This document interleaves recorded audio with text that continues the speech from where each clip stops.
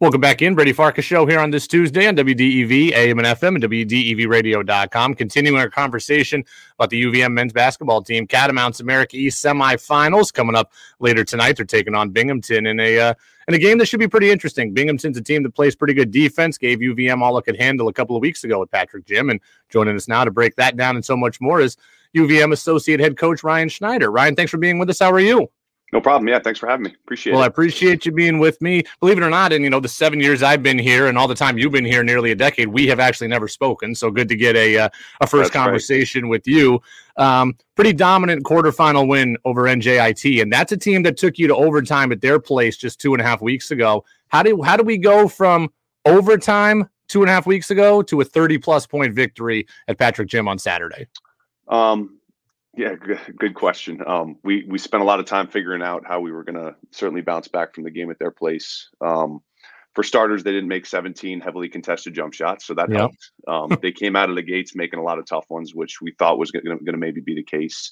But I think our defensive pressure across the board for 40 minutes was just a little bit better than it was down at NJIT. And in games like that, the first 8 to 10 minutes of a playoff game, everybody's kind of feeling each other out, feeling the moment is just a little bit more intense than it was in the regular season. And so I thought our guys really settled in nicely after the first couple of immediate timeouts. And obviously AD and TJ and Nick and O'Leary's contributions off the bench in a variety of different ways really created some nice momentum for us when they came in the game. So you're taking on Binghamton tonight, and that's a team, interesting matchup the last time you played them at Patrick Jim. You were up 15-2, and then all of a sudden it was 15-15, and then it was nip-tuck the rest of the way, and they were up, with 6 minutes to play by a couple of points, and you ended up pulling away at the very end. But this is a team that has shown they can play with you, at least. What is the key for the matchup tonight? Yeah, they've done a great job. Since Coach Sanders has taken over, they're interesting because they can kind of match down to us with their size across the guard positions. They play pretty small. Gibson, who starts at the 5 for them, is really a 6'6", 3'4". So they're very switchable. And that gave us a little bit of trouble in the second game here. If you remember, the first time we played them, we were 12 for 26 from 3. Yeah. We didn't get nearly as many clean looks from the 3-point line at our place. And then just from a defensive standpoint, they pose similar issues that we pose to a lot of other teams because they're small and they have multiple guys that can attack closeouts, get into the paint, and then like we've seen across the board this year with Clarence Daniels and Asawe and Timberlake and Gibson, they have guys that can make contested twos, which is kind of very different than how the game has been played over the last 5 to 10 years. As we get like the trends from the NBA, it's been a lot of threes and layups.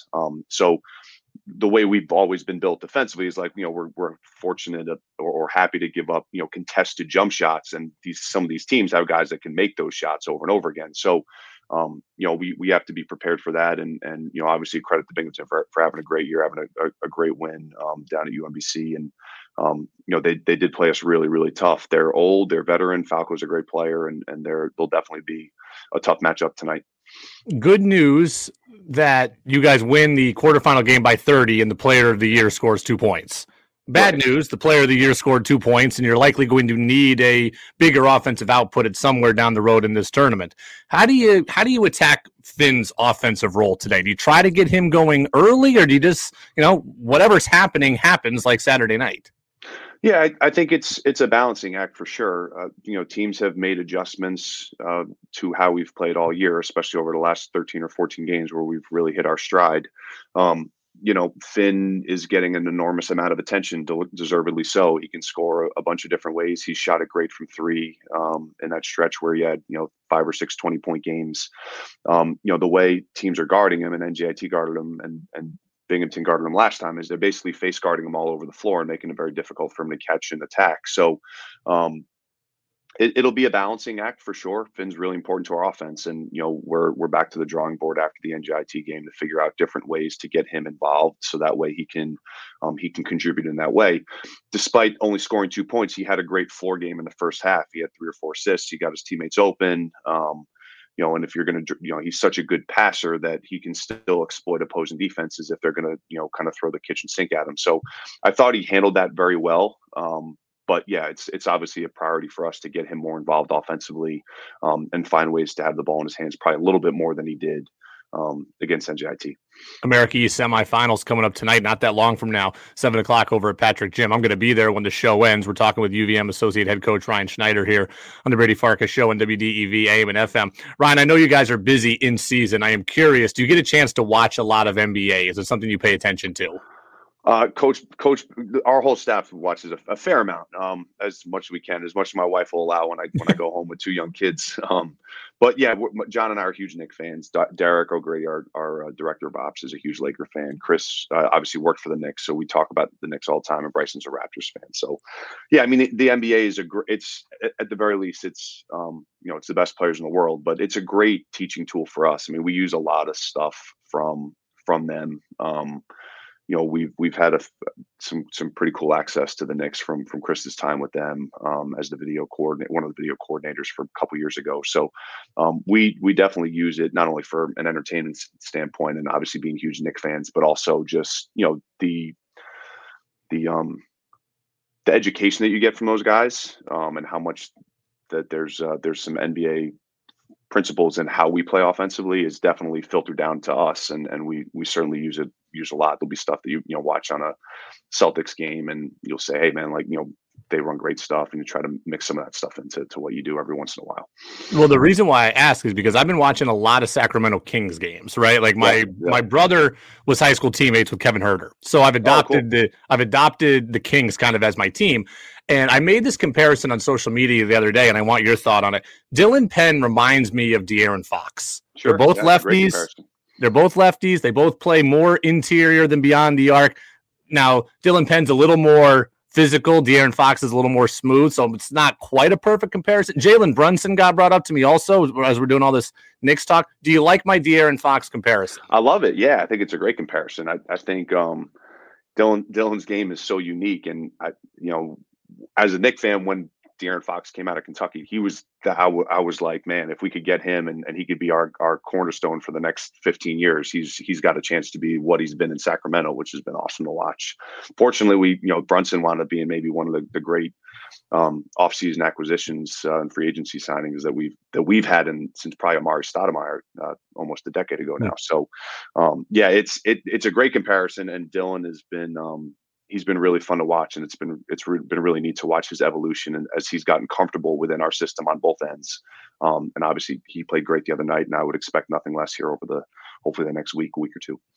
Talk to me about what Robin Duncan has done this year and how impressive it is. Being able to play point guard, but also playing the five, which he's never really done before, guarding bigs, rebounding. Talk to me about the evolution of his game and how difficult what you've asked him to do actually is to do.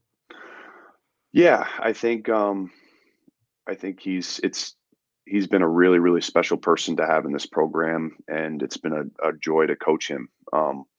He's such a selfless kid, and the way he plays, it just rubs off on everybody else because he's willing to do whatever it takes to win.